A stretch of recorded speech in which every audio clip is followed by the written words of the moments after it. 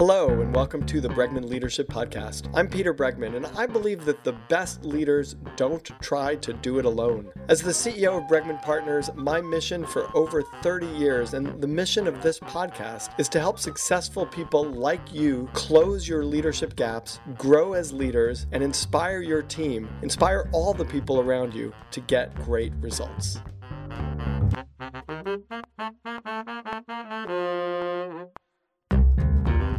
We are fortunate today. With us is Professor Roger Martin. He and I met at the Thinkers 50 Forum in person. We were trying to figure that out in person last year.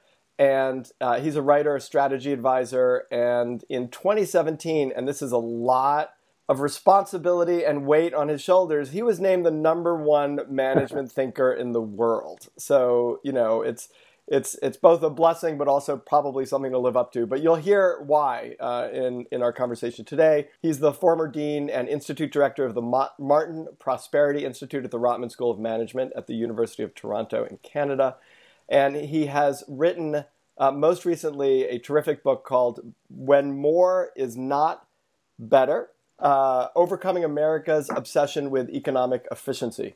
Roger, welcome to the Bregman Leadership Podcast. Hey, it's great to be here. Thank you for having me on, and it's great to see you again. It's nice to see you too. So let's just ground ourselves in a couple of foundational ideas of the book. First, what's the problem that has driven you to write this book?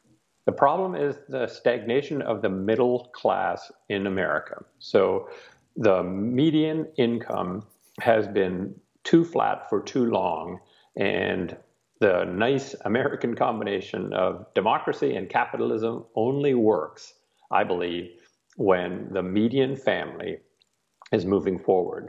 Because to get this lovely combination of democracy and capitalism, you need to have 51% or more of the populace saying, I support this system. And I'm fearful that if the median families and families around there no longer feels like it's working for them, they won't support the system anymore. And that was the inspiration for the study that I started in 2013 that resulted in the book. Okay, so I want to talk about the study in a second, but let's talk about some terms. What is democratic capitalism? It would be the combination of democratically elected governments pursuing an economic strategy that involves mainly the private ownership of productive assets, regulated of course, as opposed to the state ownership of assets and state central planning. So it would be that combination of two things, and I think it's been the most successful form of management of economies, and one that I happen to love. I can't remember who said, but capitalism is the worst system except for all the others. And that was Winston Churchill. That was Winston Churchill. It sounded like Winston Churchill, right? It does, doesn't it? He said some wonderful things, including America always gets it right, but only after exhausting all other alternatives. Yeah, right. That's great. Tell us about the Martin Prosperity Project. Sure. So when I stepped down as dean, I was dean of the Rotman School, as you mentioned, for 15 years, from 1998 to 2013. I went to take over something called the Martin Prosperity Institute, which the wonderful benefactor of the Rotman School, Joe Rotman, gave to honor me. He said, go and do whatever you want. And so I went to the Martin Prosperity Institute and started in 2013 a project on the future of democratic capitalism. Because in 2013, I was having these concerns about the stagnation of middle incomes in America and the explosion of incomes of the top 1%. I just said, that's not good. That's not how I think we wanted that to work. And let me ask you a question. I don't want to distract us from the project, but I do have a question when you say that. Would you have been as disturbed if the middle class continued as it was, right? But the top 1% wasn't earning so much? That would have been, well, depends what you mean by the middle class doing what it was. I think it's just super problematic not to have the middle income families growing, so benefiting from that. But it just exacerbates the problem when there is real economic growth, but it is going disproportionate. The fruits of it are going disproportionately to the top 1%. Right. Because that contrasts dramatically to what happened in the Great Depression. In the Great Depression, it was a terrible situation where we had a decline in incomes per person of like 33% over a 4-year period. Just terrible downturn. But in that period, the top 1% actually fell more than the median family. Right? So at least Americans could say, man, this sucks, but at least we're all in it together. So they got out of it together. That's what I'm curious about. I'm curious whether this is a psychological issue or an economic issue. Because when I think of the psychology of sort of comparative incomes, and I think, that research that says, and I'm sure I'm going to get the numbers not precisely right, but I would rather make, $100,000 knowing that you're making $50,000 than make $150,000 knowing that you're making $200,000. Meaning, I would rather make less money as long as I'm making more than you. And that's, I think, a psychological issue more than an economic issue. So I want to sort of parse out whether this distinction is psychological or economic. I think it's both. So, first of all, I agree entirely with you, right, that there's a huge psychological component to it. I mean, in some sense, democracy is a big psychological thing. Yeah, I guess that's interesting. That's true. Right. It's like I and my fellow citizens get to elect who governs us. So I think that's partially a psychological issue. But I do agree. I think it's partially psychological. It's like we're working hard and we're not moving ahead, and they are. And they are. Right. The fact that we're not moving ahead is economic. And the fact they are is psychological. I would say, and so it's the interplay of those two, and the interplay I don't think produces a very positive picture. Got it. In contrast to the Great Depression, I think there was a sort of a collective will to overcome, to come out of it, and lots of political changes, the New Deal, everything in order to get out of the mess that America was in, and the rest of the world, but America to a great extent. Right. Okay, so thank you. Let's continue with what the research was of the Martin Prosperity Project. Well, I just wanted to understand what was the future of democratic capitalism. Were we destined to have this continuation of very flat median incomes and everything going to the top 1%? What had changed in the economy? Had something fundamentally changed? I did not know at the time whether something had fundamentally changed, so we could just expect more of this. Was this a blip? Why was this happening? And most importantly, because I'm a pragmatic man, what could you do about it if you didn't like it? Right. And I like that so much of this book is devoted, because a lot of political books especially are devoted much more to let me identify the problem than the solution. You identify the problem in a thorough way, but you spend the majority of the book on the solution, which I like. Okay, so long story short, you discovered that there's actually a problem in the system. Yes, I think there's a fundamental problem, and that is that we have pushed the bounds of a good concept.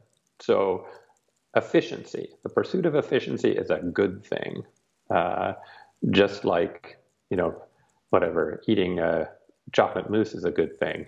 But if after dinner you had 25 chocolate mousses every night after dinner. You have just described my challenge. Your challenge is after chocolate mousse. Well, I do too. Dark chocolate mousse.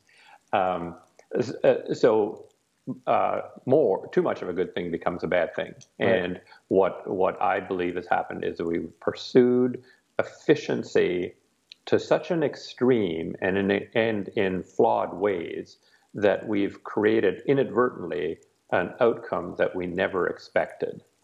So that to me is the fundamental finding, which in 2013 I did not appreciate or understand. So now, that was new news to me. Did you originate this idea of efficiency and resilience?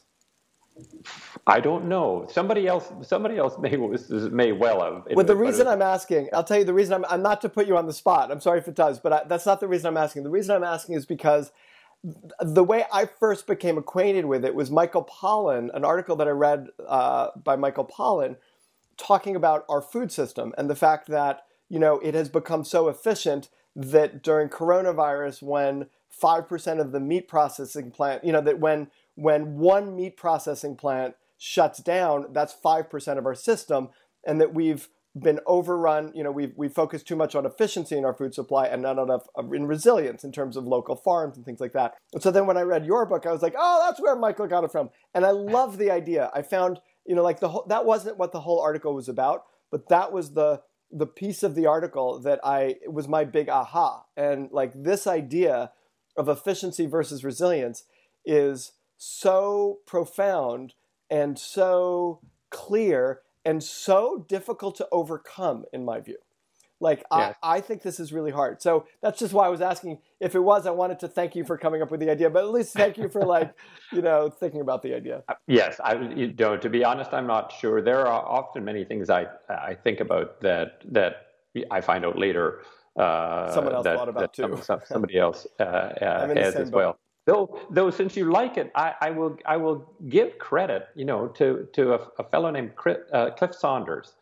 So I was working in the mid '80s with a high-tech company and doing training on strategy with them. And the guy who was managing the work, there's a bright Brit named Cliff Saunders, whose father worked with Turing back. Mm-hmm. He was British, and his father worked with Turing on computers way back during the World War II, and was part of the Bletchley-Park code breakers. So anyway, Cliff we just used to have dinner while when we were doing these offsites, and he talked to me a lot about how systems, when they are essentially running hot, how bad things happen that you just can't predict. You don't know what bad thing will happen, but when you take away all of the slack in a system, that something will happen. And after the fact, you'll say, oh, maybe we should have thought of that. But Cliff would always say, no, you couldn't, because you just don't know. That's the price of running systems hot. And so often in my work, there are things that stay in my mind for 20 years, 30 years. Yeah. And then they're in the background and they come to the foreground at some point. And I think all those dinners with Cliff, when we talked about that, actually had an impact. Is when I started to see something. I said, well, Cliff talked about this, 30 years ago, and he's a smart guy. It's great. I think it's so critical. And this idea that if you're running a system hot means that you've taken all the slack out of the system. And so it's as efficient as it possibly can be, which, from our case, from an economy perspective, it means, I can get organic greens at a cheaper price than I can get it otherwise. In fact, I'm often surprised when I go to a farm stand, and I'm just using food as an example because I've been thinking about it in these terms. I go to a farm stand and I'm thinking, why is it more expensive for me to go to a farm stand when they've cut out all these middle people than it is when I go even to Whole Foods, where they've, got a big organization around it, but it's still more expensive.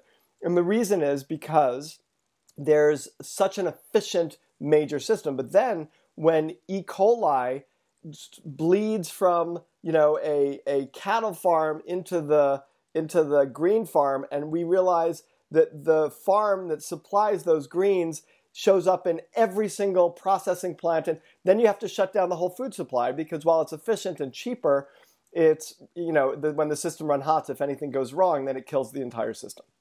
I'm thinking about this correctly?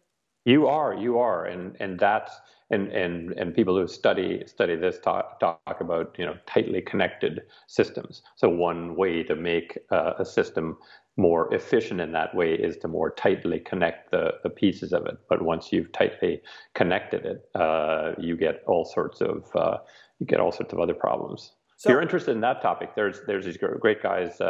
Andres Tilcik and Chris Clearfield have written a great book recently called Meltdown. That you might want to explore, because it talks about the really terrible downsides of tightly coupled systems.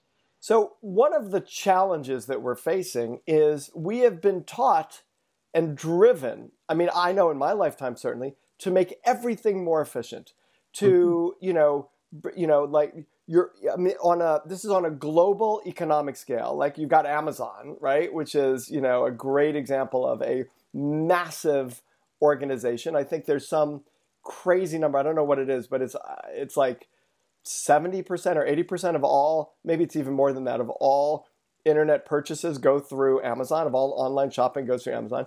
So that's an example of a very, very efficient system with, in some ways, very low resilience, unless they create resilience in their system. And so, like in the large corporate level, you have that, which companies which are driven to expand and to grow year after year after year. It's involved, it's driven by shareholder and analyst pressures, and it's driven by our natural desire to like grow and get better. And then it's also in these little levels, like, okay, here's the 7-minute workout.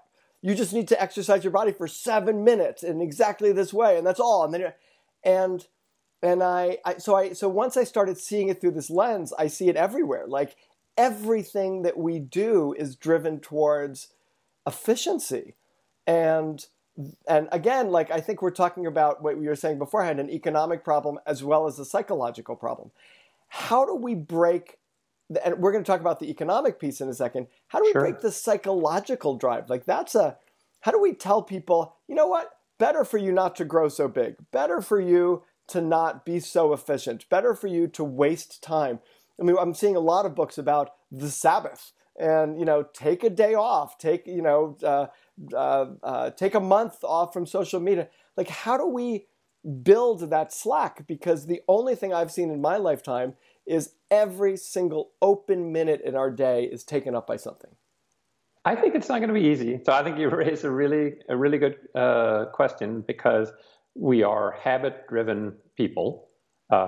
This is brain science has figured this out in the last 10 or 15 years, just how habit-driven we are. So we have established all sorts of habits that have driven out slack out of our system. So I think it'll take a while to break them entirely. But I think just reflecting on how it makes you feel, like how does it make you feel when you have to race from one meeting to the next?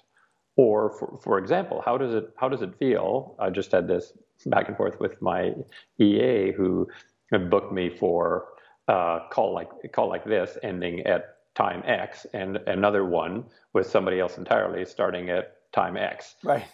And I said, I will be terrible in the second call. You got to understand. Yes, they asked you to start that at whatever it was, 2 o'clock when my other one ended at 2 o'clock. I know they asked, and I know we want to be as good with people as possible, but I will suck. As long as I get your first call, that's okay.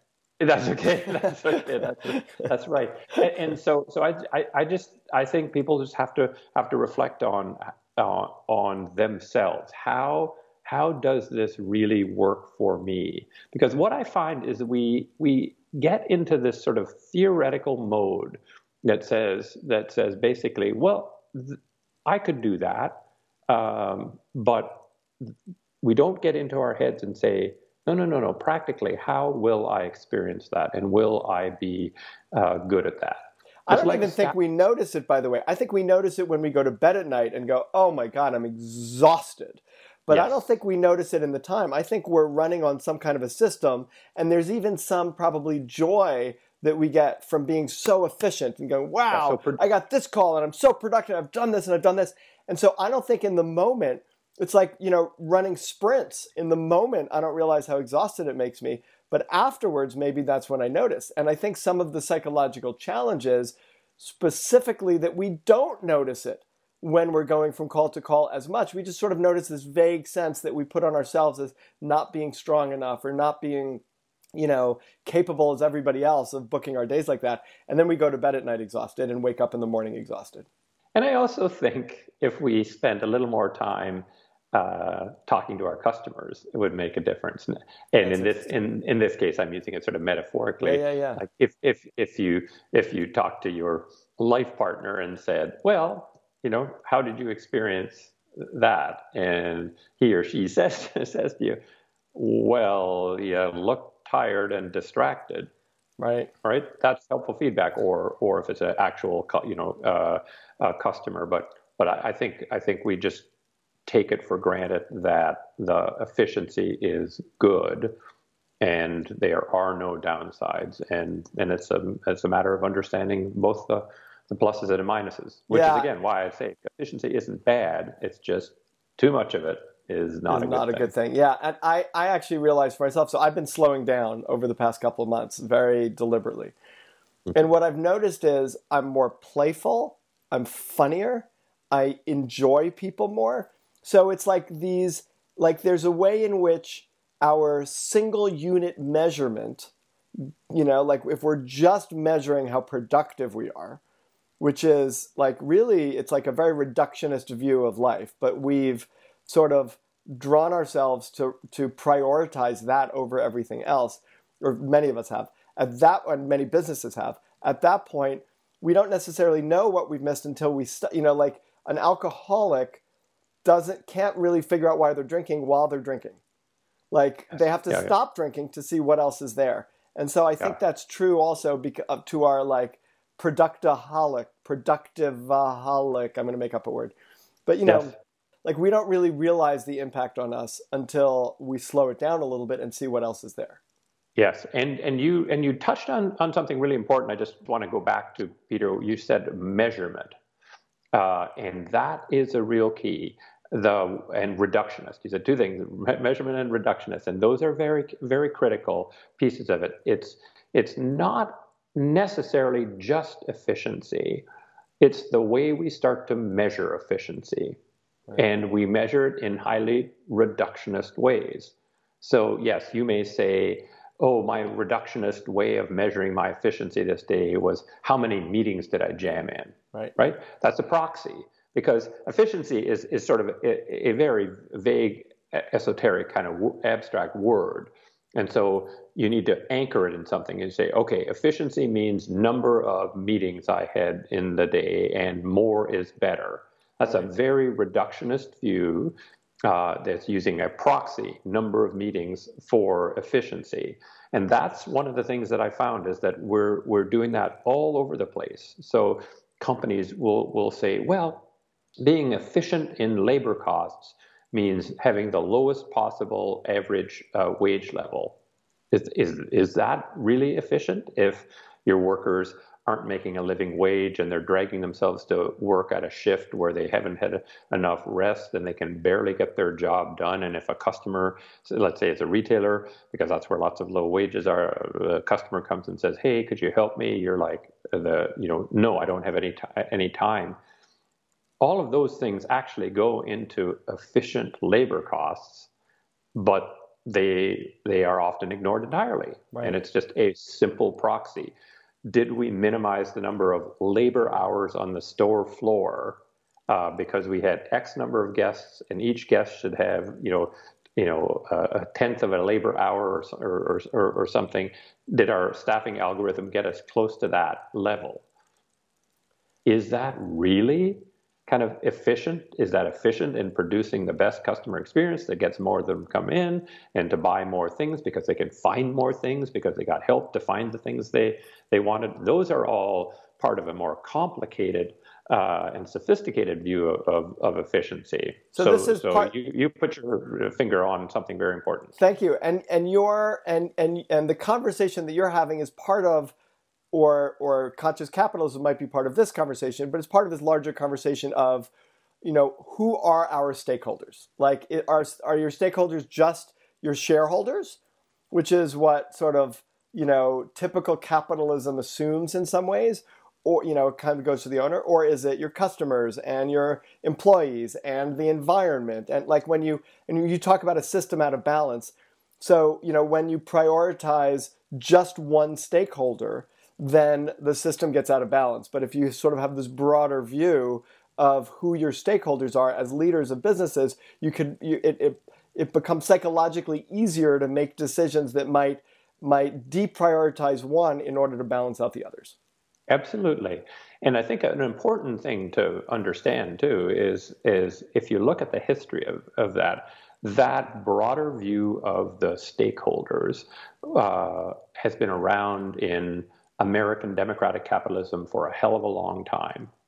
It's only been since 1976 that we've had this increasing belief that it's shareholder value primacy. It actually started with an article in 1976, a very influential article, and so it's not. This is again, people who have a shorter term kind of view of things think that this has been around forever. It hasn't. In my view, it's a perversion of the system. I am a big fan of Robert Wood Johnson, right, the founder of Johnson & Johnson. He took Johnson & Johnson public in 1948 and had a credo that's engraved in granite in their headquarters.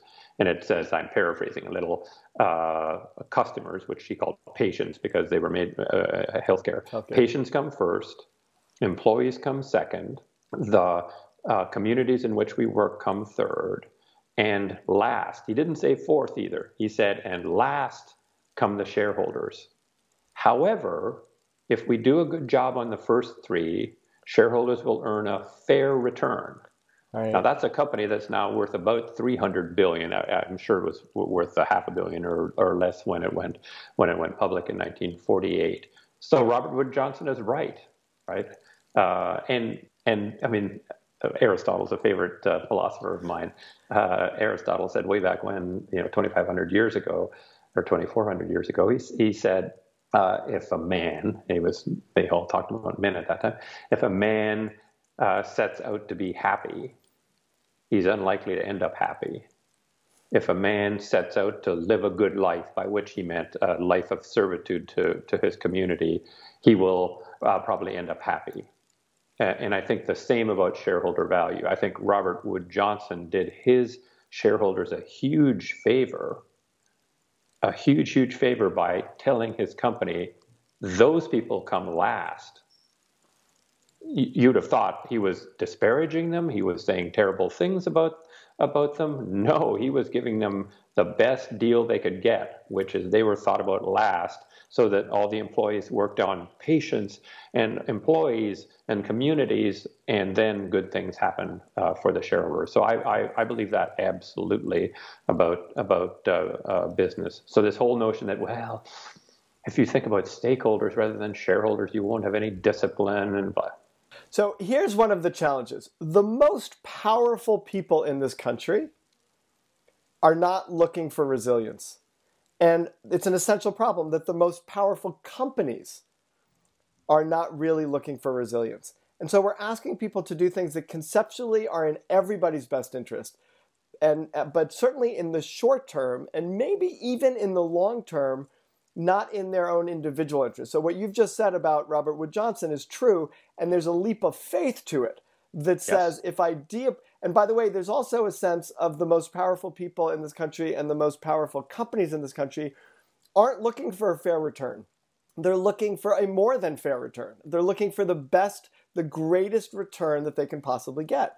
And so the question is, like, and now I'm kind of moving to solutions, but how do we, like, what kind of solutions do we find when we're looking to other people who have to make decisions, and those people, it's not necessarily in their individual interest? So there's a way in which saying when you have that much money, maybe you can take some more of those risks. and say we need to build resilience?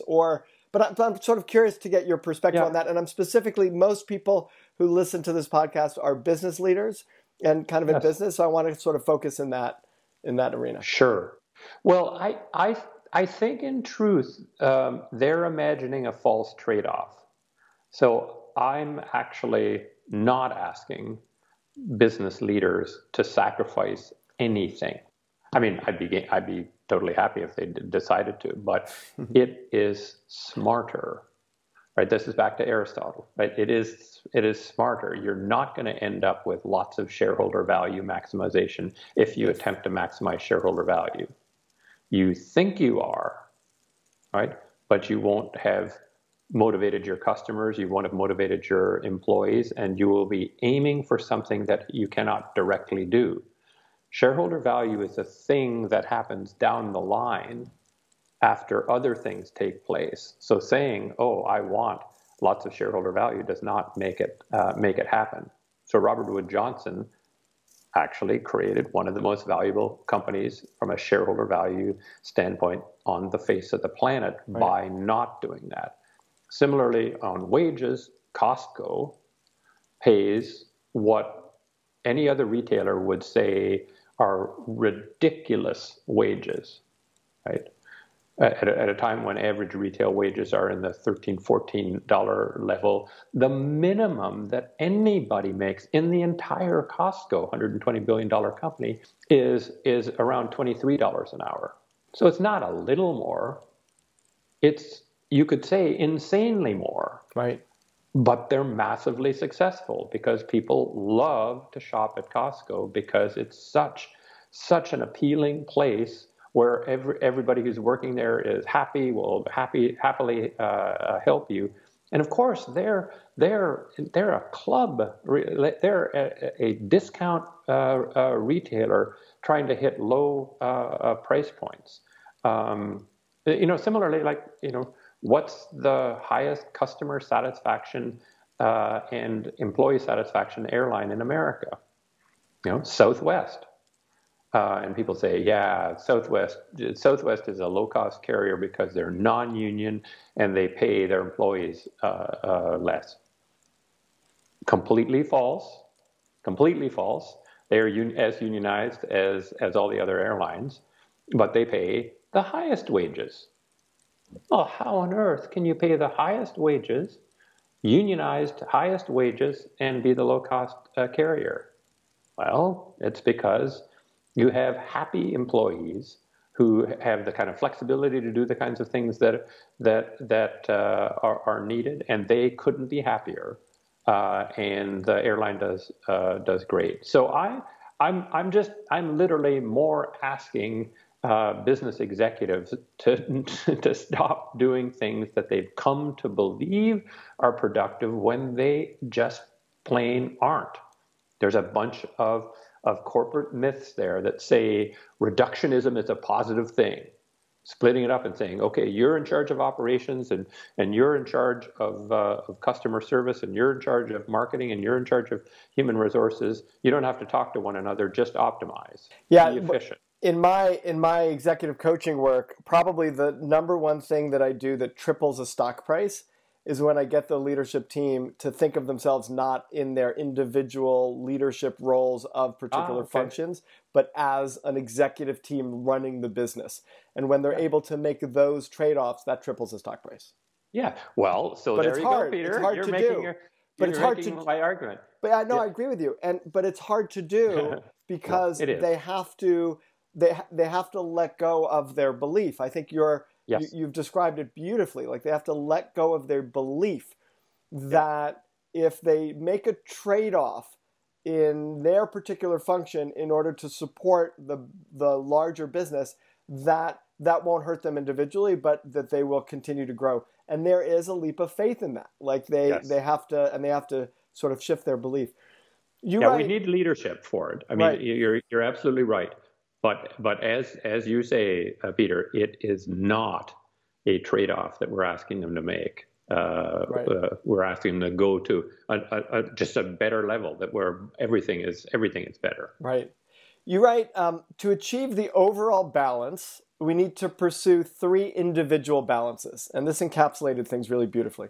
First, between the pursuit of pressure and the application of productive friction. I love that idea of productive friction. Second, you didn't write that part. I'm saying that part. Second, between the desire for perfection and the drive for improvement. And third, between the march toward connectedness and the enforcement of separation. Can you briefly talk about each one of those three things? Because it feels very central and important. Sure. Thank you for pointing that out. That is central to the book. So efficiency tends to mean applying more and more pressure on a system. But the more pressure you apply, the kind of less slack you have. And so I say friction is a good thing, right?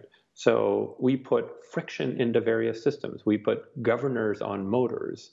That's friction, so that they don't go as fast. In NASCAR, if you like NASCAR, which now that they've banned the Confederate flag, that is a good thing. On the steeply banked tracks, right? They put restrictor plates on the carburetor so that they can't go too fast, so that the drivers' lives are not lost. So it's just putting some friction into systems. Antitrust enforcement is friction, right? If you just have the pressure to merge and get better, and you let companies merge because they can be more efficient if they get rid of their competitors and have one supplying it. Antitrust is friction, in my view, productive friction that makes sure there's competition so that the customers don't get lost. So that would be it. I'm not saying no pressure. I'm just saying balance it with friction. And one of the challenges to that, I think, is that we're facing people who are much more short-term focused as leaders. That leaders are often not trying to build a company for 100 years. They can build a company with excellent returns for 10 or 15 years, and then they move on to the next thing. So they've created something really great. And there's so many examples. I even know very good leaders who have built amazing returns for some period of time, and then they leave. And I don't know if it's because of the way they've built the returns or because of their focus, but then the returns plummet after that. And they leave and they go to the next thing, and leaving any problems in the system for someone else to deal with. So arguably some of the leaders that we're talking about are long-term focused. But also you look at some of the leaders like Jeff Bezos, who's long-term focused, but he's also building one of the biggest monopolies that exist. This is another interesting topic. In fact, I've just written an article that's coming out next year on this. I think that we're seeing the coming end of the widely held publicly traded company as the dominant form of economic organization, in part for exactly what you just put your finger on, which is the structure of that just does not create the incentives that make the company or give the company the chance to be as valuable as it could be. I think we're going to see many more private companies, and I think we're going to see as the emerging dominant form, to give you a preview of the article, the emerging dominant form is the combination of ownership between a pension fund and an ESOP, an employee stock ownership plan. Because employees it's becoming more and more clear that having employees that feel a central part of the company is critical. And 50% of investors now in the U.S. Capital markets, of U.S. investors in the U.S. capital markets, are retirement investors. And so having a combination of vehicle rather than this short-term oriented publicly traded structure is what we need. Would that help to I mean, we're living at a time right now when the disparity, not only between the rich and poor, but between what's happening in our economy and what's happening in the stock market is as disconnected as I've ever seen it in my lifetime. And absolutely. And it's it's a little bit hard to understand. And except unless you understand it as a bubble. But it's also this sort of possibly the Pareto distribution that you talk about, which is 1% or a very, very small percentage of the people are investing in the stock market, while everybody else is not, but subject more to pain of the economic times that we're in. And at some point, there's a reckoning to that. Like at some point, there's a reckoning. I agree. Now, a couple of things. One is I think those views of individual ownership of stock a little bit overstate the case, right? So the fact that people have their pension plans and their 401ks invested is helpful. ESOP is that on steroids. Right. So, and it turns out, as I've gotten to know the ESOP world a little bit, I'm no expert yet in it, but I've gotten ever more interested in it, that lots of owners who've owned the company, private company for a long time, they're 100% owner or dominant owner, and come to a point of their, they need to pass it on, sell off to private equity. But if they kind of knew and understood, they'd be willing to sell to their employees into an ESOP, and it just isn't as common enough so that people don't think of it. But when presented with the opportunity, many of them say, "Wow, you mean I can share the wealth with my employees in this highly organized and tax efficient way?" So I think we're going to see more and more of that as employees, do say, "Yes, boss or owner, I like the fact that you've created this company that I work for, but I just don't think that you should get 100% of the benefits of our labor." So I hope that Marx is right and wrong, that workers will to a greater extent end up owning the means of production, but not through violent revolution, but through devices like ESOPs and intelligent pension funds who will say, "Let's take that company private. We'll own 50% of it, managing it for the long haul because pension fund obligations are 10, 20, 30, 40 years out, and the other 50% owned by an ESOP. And we'll just run it for the benefit of long-term investors and the employees as investors." In some ways, that's connected to this idea of a march towards connectedness and the enforcement of separation. That it's like the workers and the owners shouldn't be separated. Like we're actually one unit. We have to find the places in which we're connected with things that we otherwise think we're separated from, and act in the best interests of the whole, and then that ends up producing for the whole. See, you give better answers than I do, Peter. No, I'm just reflecting back what I'm hearing from you. Roger, it has been such a pleasure speaking with you. There's so much more we could speak about it. We're already over the normal time that I do for these podcasts, but it's just too much fun to speak to you. Roger Martin has written most recently the book When More Is Not Better: Overcoming America's Obsession with Economic Efficiency. I would argue that it's not just economic efficiency, but we've talked about a lot of different ways in which we prioritize efficiency over other elements of what makes us rich in the world, both as individuals and as organizations. Roger, it is such a tremendous pleasure talking to you. Thank you so much for being on the Bregman Leadership Podcast. Oh, thank you, Peter. This was such an enjoyable interview. I really appreciate it.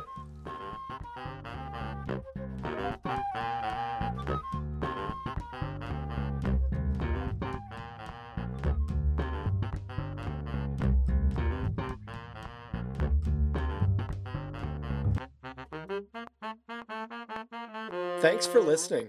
Here's what I've learned from working with some of the most successful leaders of the most successful companies. Every leader, every team, and every organization has a leadership gap. If you want to become a leader who inspires your team to get things done, then you've got to start by raising the level of your leadership abilities. You can start by taking our free leadership gap assessment at www.bregmanpartners.com/quiz. Then dive deeper with a copy of my latest book, Leading with Emotional Courage. For more ways to become a truly great leader, check out our online offerings, in-person workshops and events, and my articles at www.bregmanpartners.com. Again, thanks so much for joining me today, and be sure to subscribe so you don't miss an episode.